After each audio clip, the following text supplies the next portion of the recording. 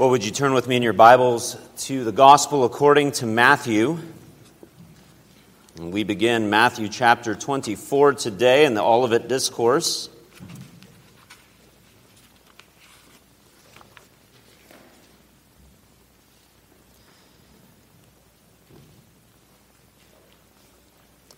Matthew chapter 24, but I'm going to begin my reading in Matthew chapter 23 and verse 29. Would you stand with me as a sign of reverence for the reading of God's inspired, inerrant, and infallible word?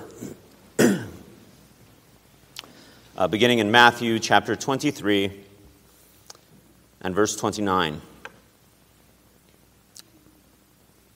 This is the very word of God. Let's give it our attention. Woe to you, scribes and Pharisees, hypocrites! For you build the tombs of the prophets and decorate the monuments of the righteous, saying, if we had lived in the days of our fathers, we would not have taken part with them in the shedding of the blood of the prophets. Thus you witness against yourselves that you are sons of those who murdered the prophets. Fill up then the measure of your fathers, you serpents, you brood of vipers. How are you to escape being sentenced to hell? Therefore I send you prophets and wise men and scribes, some of whom you will kill and crucify, and some of whom you will flog in your synagogues and persecute from town to town, so that on you may come all the righteous blood shed on earth, from the blood of righteous Abel to the blood of Zechariah, the son of Berechiah, whom you murdered between the sanctuary and the altar. Truly I say to you, all these things will come upon this generation.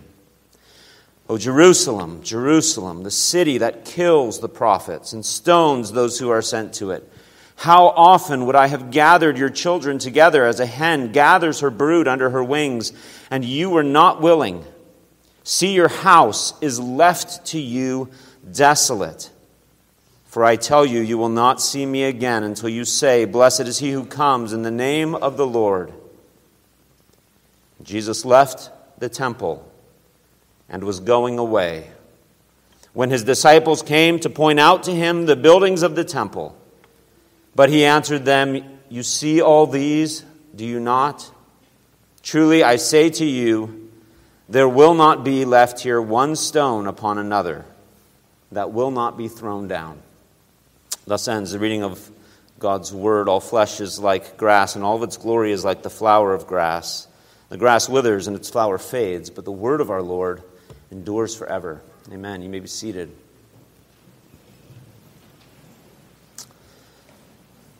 As we continue here in Matthew's Gospel, it is Passion Week. It is Holy Week. Jesus had said to his disciples, we are going up to Jerusalem, and the Son of Man will be delivered over to the chief priests and scribes, and they will condemn him to death. They will deliver him to the Gentiles to be mocked and flogged and crucified. But then, as Jesus rode into Jerusalem at the beginning of the week, he rode into shouts and singing, blessed is he who comes in the name of the Lord, to palm branches waving. He's hailed as the Messiah with festal enthusiasm by all the Passover pilgrims. Hosanna to the Son of David. Matthew tells us that the whole city, a city that you must understand is thronged with tens of thousands, perhaps hundreds of thousands, according to Josephus, pilgrims there to celebrate the Passover. Matthew tells us that it is stirred up, and they are saying, who is this? And of course, as Jesus enters the temple, their zeal for the feast is matched by his zeal for his own house. And so he is incensed by what he finds there in the temple plaza, incensed by the racketeering that's going on in the courts of the temple, and he drives out the money changers and the sellers of animals. And he says, it is written, my house shall be called a house of prayer, but you have made it a den of robbers. Now, I want you to give special attention to these words, and particularly to the pronoun. My house shall be called a house of prayer. Now, of course, Jesus is quoting the Scriptures. But he is saying more than God said, my house shall be called a house of prayer. Jesus is claiming that he is God's Son and that this is his house. The temple is his house.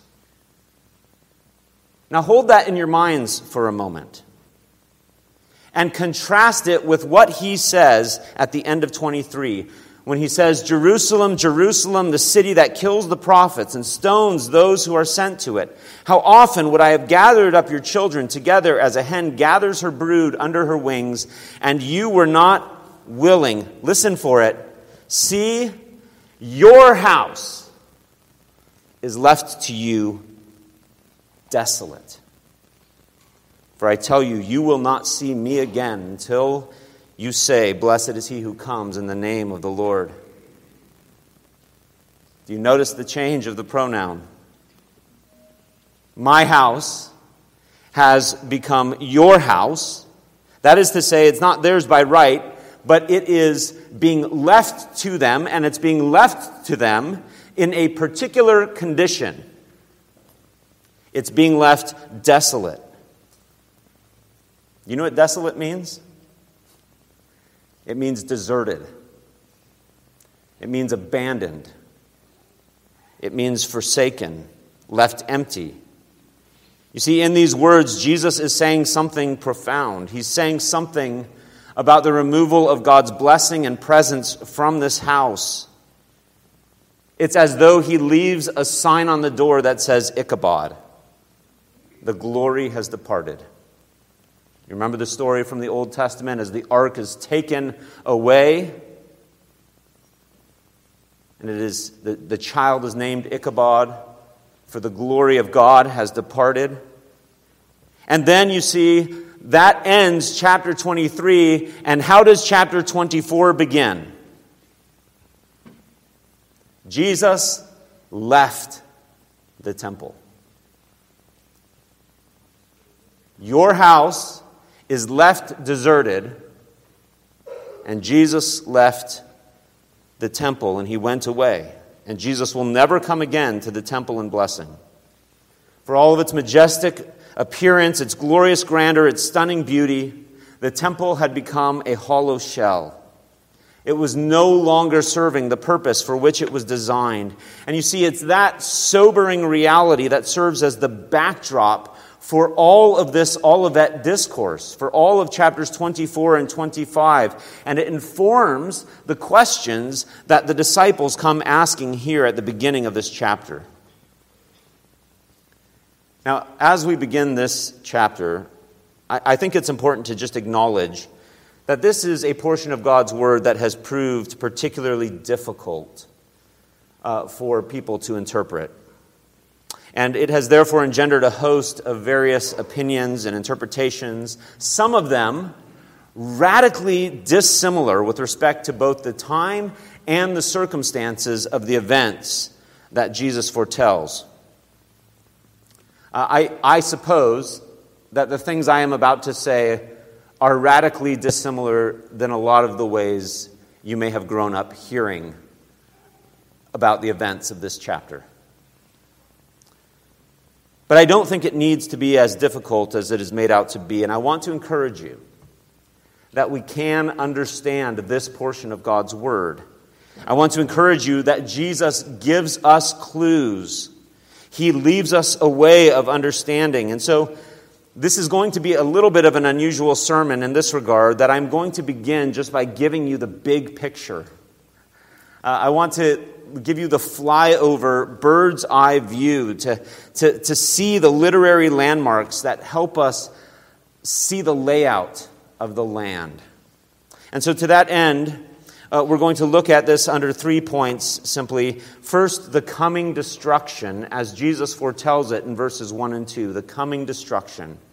Secondly, the confused disciples in verse 3 as they express their confusion in questions to Jesus about the things he's just said. And then finally, the clarifying description and distinction that Jesus gives in verses 4 through 44. So the coming destruction, the confused disciples, and the clarifying description that's here. As we begin in verses 1 through 2, Jesus predicts this coming destruction of the temple. And I think we should just back up for a moment and remind ourselves of the context. It's been a busy day.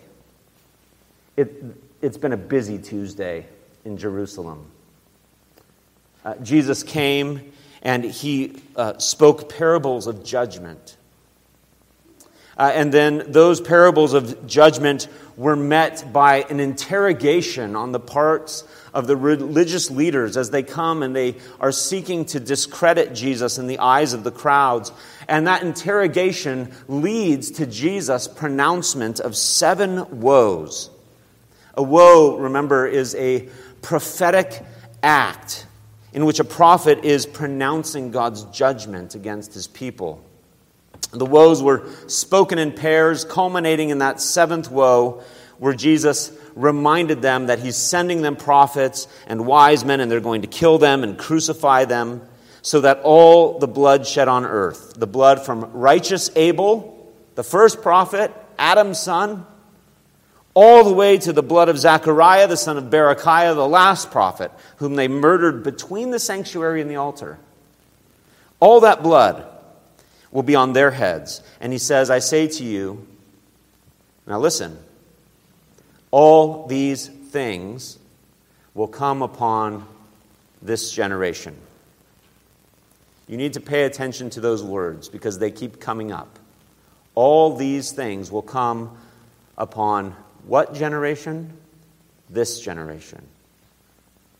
And that was the impetus for his saying, see, your house is left to you desolate, deserted, abandoned, and then Jesus deserts it.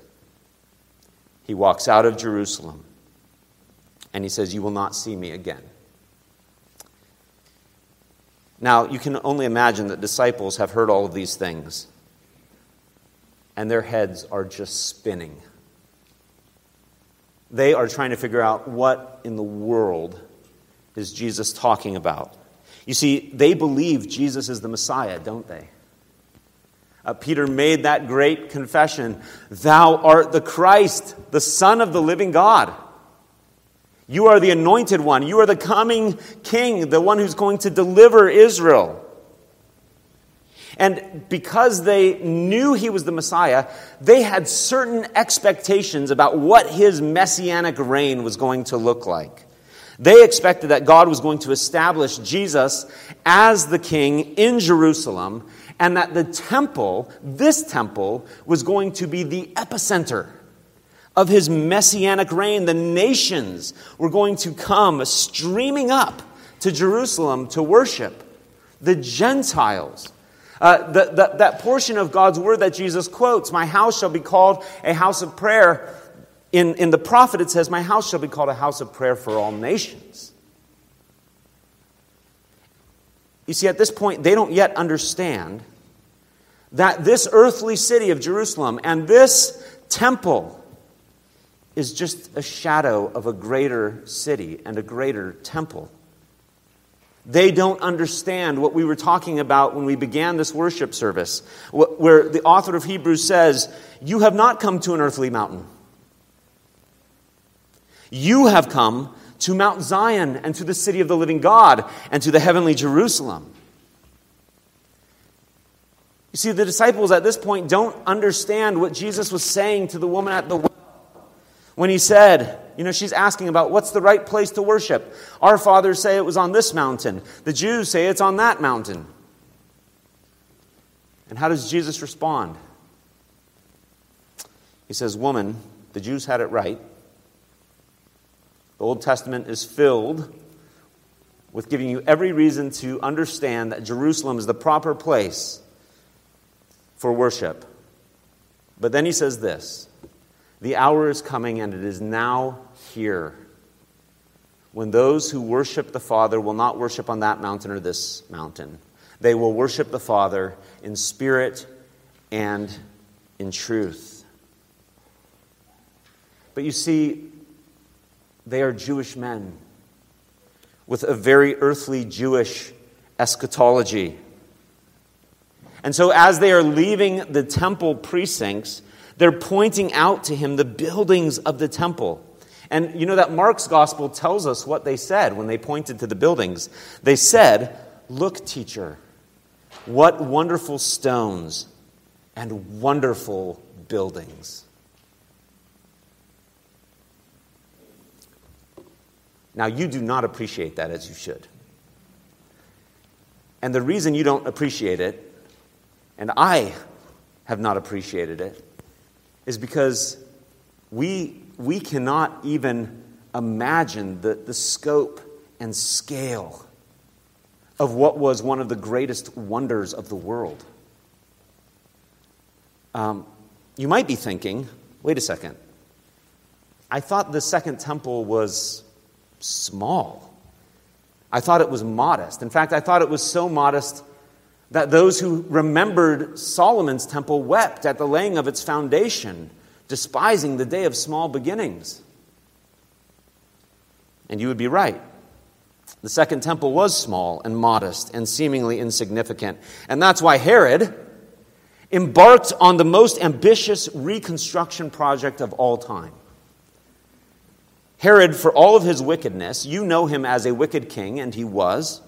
But for all of his wickedness, you need to also understand that he was probably the single greatest builder in the ancient world. His projects last to this day. Caesarea is his building project. Masada, the Herodium. But of all of those things, the Temple Mount with its majestic temple was the crowning achievement. Herod wanted to put Israel on the map. This was his jurisdiction. And so he made this agreement with the Jews to take down that old dilapidated temple and to replace it with a temple that would be the envy of the entire world.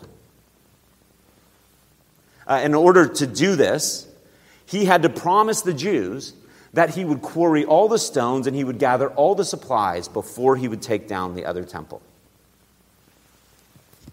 Now let me try to help you appreciate just how grand this temple was, because it's important that you understand this. And it begins with Mount Moriah. Remember Mount Moriah? A place of humble beginnings. That place where Abraham brought Isaac in obedience to the Lord to offer his son in sacrifice and was spared by the sacrificial lamb. It was that place upon which David would later build the temple. But Mount Moriah was not a great building site. It was kind of steep and narrow and not really suitable as a platform for the scale of Herod's vision. Herod had a much grander vision. And so what do you think Herod's solution was? Choose a different mountain? Nope. Build a bigger mountain. And that is literally what Herod does. He builds a mountain on top of Mount Moriah. He builds walls around the mountain peak, and then he fills it up, and he puts a plaza on top so that the whole of Mount Moriah is underneath the Temple Mount. To do that, he had to quarry and transport and lift and set stones that were massive. Some of these stones, which are still there, so we know how big they are, 40 feet by 18 feet by 12 feet. That is a massive stone. Some of these stones weigh 600 tons. The plaza was 144,000 meters. 144,000 is an important number. It's not accidental, the dimensions of this plaza. 144,000 meters. That is 30 soccer fields. For us Americans, a soccer field is a little bigger than a football field. So imagine the swamp in downtown Gainesville. And now imagine an area 30 times larger than the swamp. That was the size of the platform and the plaza that Herod built. And that was just the frame. In the center of that plaza towered the actual temple. The temple itself was 4 football fields by 6 football fields. And it towered over everything. It sat there like a crouched lion, dazzling in white granite and adorned with gold. It took 10,000 men, 8 years. Even Titus. You know who Titus is? Titus is the general who destroyed Jerusalem. Titus said, "It is the glory of human creation." So you can just imagine how incredibly glorious this Temple Mount must have appeared to these humble Galilean fishermen. They live in the north. They come down only for the feasts. And they are dumbstruck. And they are thinking, Jesus is the king. We're going to rule and reign there with him. And all the nations are going to come streaming in. Jesus, look, what wonderful stones and what wonderful buildings. And not only is Jesus not impressed, he says, "You see all of these? Truly I say to you, there will not be left here one stone upon another that will not be thrown down." He answers their fawning delight with a foreboding prediction. Not one of these massive, beautiful stones will be left standing. There is a destruction coming, the scale and scope of which you do not understand. And so Jesus tells of this coming destruction, and it leads us to our second point, the confusion of the disciples. How could they not be confused?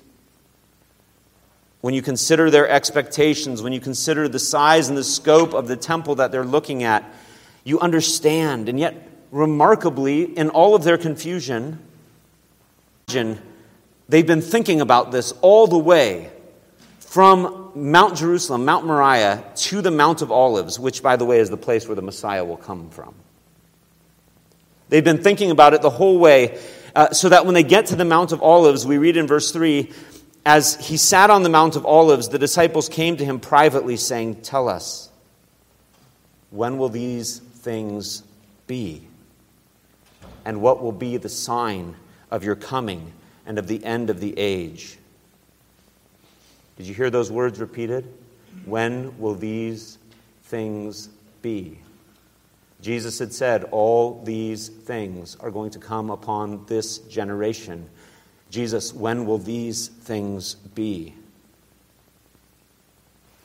They're recognizing that this judgment, this desolation of the house is coming, it's near. But I want you to also notice the confusion. Because what they do is they conflate all of these things with the end of the world, with the end of the age.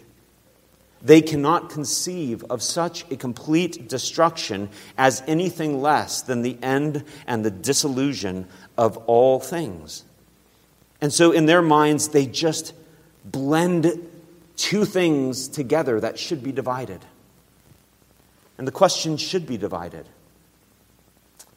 Sometimes, as Presbyterians who practice good polity at General Assembly or Presbytery, multiple questions will come before the assembly. We had this happen at our last assembly, where there was questions about whether we should revise our membership vows and whether we should revise our baptism vows. And those questions came together because they were about the vows. And I think the assembly very wisely said, these are two questions. We need to divide the question and consider them separately. Jesus is doing something like that here. He's dividing the question. He's telling them what you think is one event is actually two events. It's actually going to unfold separately. And so that brings us to our final point then today about Jesus' clarifying description. You see, the way that Jesus answers is meant to bring clarity to their confusion. It's meant to change and shape their expectations so that they can recount this conversation in the future. Part of the problem with so much current, really dispensational thinking on this issue is they start with the disciples' confusion as a starting point. They think the disciples aren't confused. But Jesus makes it clear that they are. And so he's going to bring clarity to them. And let me help you see that. In verses 4 through 35, he explains when all of these things will be. Notice verse 34. What does verse 34 say as you look at your Bibles?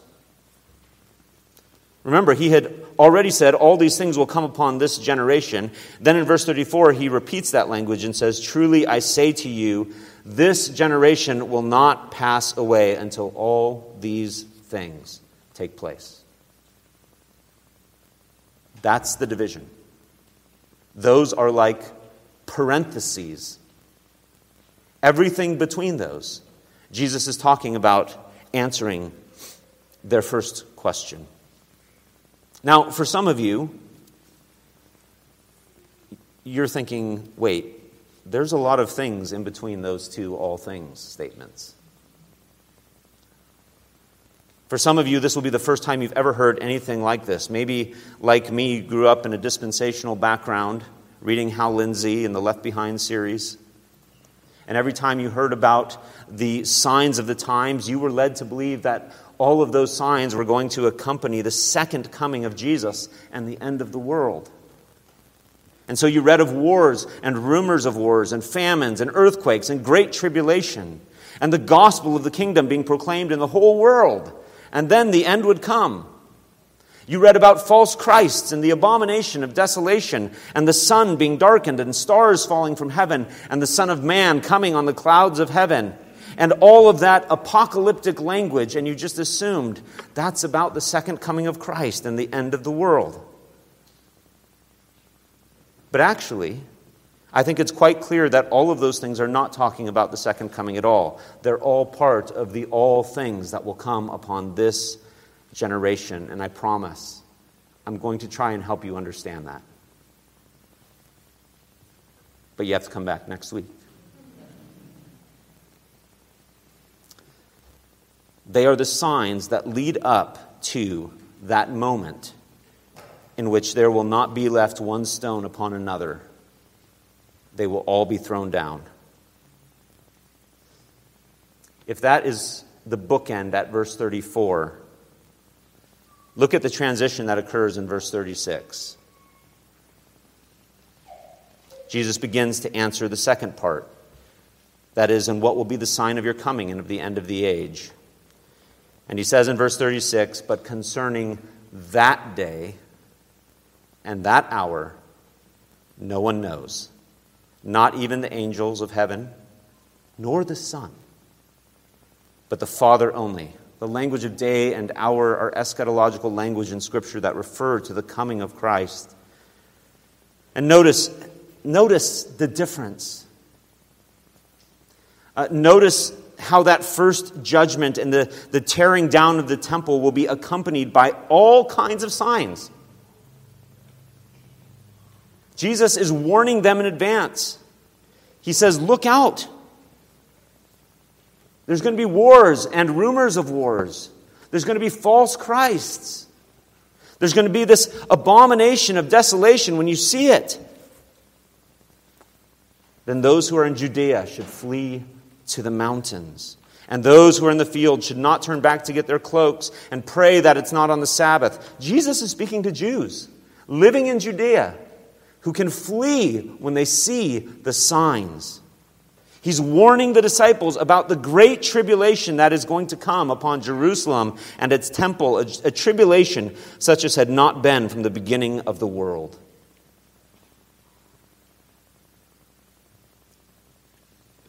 But what kind of signs will accompany the return of Christ? No signs.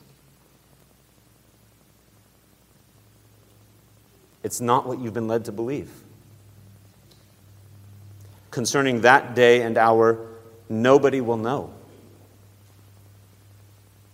In fact, it's going to be like the days of Noah when everyone was just going about their business when suddenly the flood came. It's going to be like a servant who should stay awake because they know not when the master of the house is coming. It's going to be like virgins who should be always ready for the bridegroom. The whole point is that he's coming unexpectedly in that day, like a thief in the night. You need to be ready. And just as an aside here, in spite of all that Jesus says about how no one will know when he will return, it hasn't stopped people from guessing. You might remember when we worshiped at the Seventh-day Adventist building, the code on their door was 1844.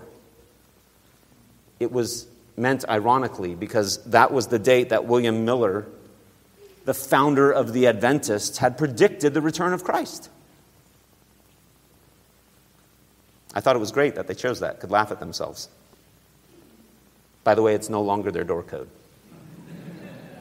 I'm not giving anything away. When I was a kid, it was Hal Lindsey and Edgar Whisenant. They were all the rage, predicting that Jesus was going to come back in 1988. Whisenant even wrote the book, 88 Reasons Why Jesus Will Return in 1988. And then it was the radio host, Harold Camping. And then it was Jerry Falwell. And then it was Jack Van Impe. And then it was Mark Blitz, the Blood Moon. They were all embracing the confusion of the disciples, trying to read signs when Jesus is saying there aren't going to be signs. You will not know the day or the hour. That day, not even the angels of heaven or the Son of Man know. And so much of the problem stems from failing to properly distinguish between these two events where Jesus is trying to give us clarity. Now, I know that there are difficult things to understand here. We're not used to reading apocalyptic language. And so when we read that the stars are falling from the heavens and the moon is darkened, right? It's easy for us to jump like the disciples did and think, this is the end of the world. And that is an impulse that has grabbed people throughout history to think that whatever event is here upon us, this is it. This is the end of the world. There's going to be difficult language. Some things more difficult to understand than others. But Jesus is giving us clarity. And so I want to encourage you. And I want to encourage you to read through this passage and to pay attention to these landmarks and to this distinction between what would come upon this generation and what will come in that day and hour. It encourages us, no matter whether you think I'm right or wrong, it encourages us to be ready. Jesus is going to return in judgment. And there is, in many ways, a theological correspondence between his coming in judgment in 70 AD at Jerusalem and the way he comes in judgment at the end of the world. Right? There are always these theological correspondences. Even the way he comes in at Mount Sinai with thundering and darkness and gloom and the sound of a trumpet, so that the people said, we don't want to hear him speaking to us. Moses, you go up. Acts of judgment are always in apocalyptic language. But we must be ready. And your readiness, thank the Lord, will not depend on how well you interpreted Matthew 24.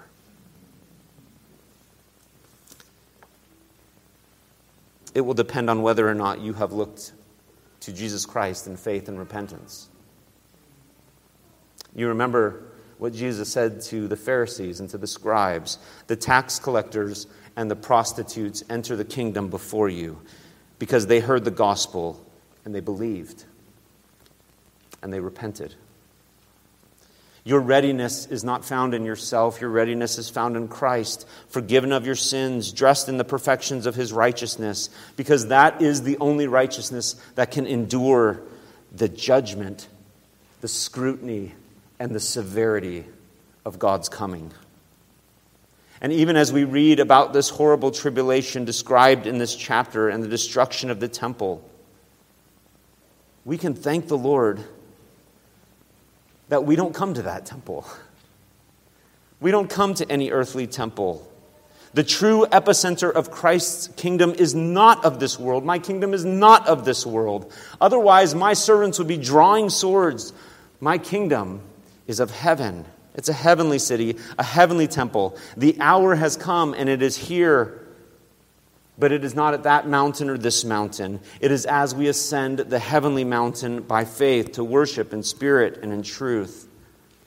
You see, as majestic and grand and glorious as that earthly temple was, and it was, I wish I could have seen it. It had become just a hollow shell. It had become just like the Pharisees. They appeared grand and glorious on the outside, but inside were full of dead men's bones. The temple, for all of its beauty, had become a hollow shell, a building that would be shaken and razed to the ground. But Hebrews says, let us be grateful for receiving a kingdom that cannot be shaken. And let us offer to God acceptable worship with reverence and awe, for our God is a consuming fire. And let us praise the Lord that that consuming fire has been quenched for all who believe in Jesus Christ. Amen? Amen. Let's pray. Lord, it is difficult to read of your judgment and to think of its severity. And Lord, even as we read these things and of the tribulation of this chapter, as we contemplate what it is like when you come and shake all things that can be shaken, Lord, we are reminded to flee to our Savior, to run to him for refuge, and to know that his righteousness can stand up against your fierce wrath. And Lord Jesus, being found in him, we pray that we would be grateful for receiving an unshakable kingdom. And we pray that we would proclaim the good news so that tax collectors and prostitutes and even such as us might be gathered in under your wings. Lord, you longed to gather up Jerusalem as a hen gathers up her brood under her wings, but they were not willing. Lord, may we be willing. And so, Lord, may we find shelter and safety there. And may we always be ready, for we know not when the master of the house is coming. May we always be ready, mindful that you are coming as in the days of Noah, as a thief in the night. May we be like so many virgins waiting for our bridegroom. And Lord, we ask that you would be pleased by your Holy Spirit to work this in us. And we say it in Jesus' name. Amen. As I was saying, This meal reminds us of the fellowship that we have in Christ, because this meal is and pictures the wrath and judgment that our Savior underwent on our behalf so that we might be united to him. And I would just ask you today, as these elements are passed out, are you ready to meet the Lord? That is a good question for you to ask yourself. You know not when the master of the house is coming. Are you ready? And if your immediate impulse is to say, yeah, I'm a good person, I think I'm ready to meet him, you are not ready. If your impulse is, Lord, I desperately need you. I need your forgiveness. I need your grace. I need you to cover me and clothe me with your righteousness. I need you to forgive me of my sins so that I can have communion and fellowship with you. And you may be ready. And so, even as these elements pass, I would encourage you to have that question in your minds. If you have professed your faith, if you're a baptized member of a church where the gospel of God's free grace in Christ is preached, and if you're walking in faith and in repentance, then you're welcome to join us in this meal. But if those things are not true of you and you know you're not ready, then I would encourage you to let these elements pass. But I would also encourage you to look in faith to Christ, to be his disciple, and to follow after him and find refuge under his wings. Let's pray and ask that the Lord would take these ordinary elements and use them for this holy use. Lord, as we come to your table, we thank you for the work that you have accomplished. We thank you that your wrath and judgment was poured out on the cross for all those who look to the Son in faith. And Lord, we thank you that your Holy Spirit has applied these things to our hearts and has even worked faith in us so that we might receive this free gift of grace and salvation. And we thank you that you continue to feed us and sustain us and work in us that which is pleasing in your sight. And we pray that you would do that even now through this means of grace. We thank you that it is a means of grace to us in that way. And so, Lord, we ask that you would take these ordinary elements now and set them apart for this holy use. In Jesus' name, amen.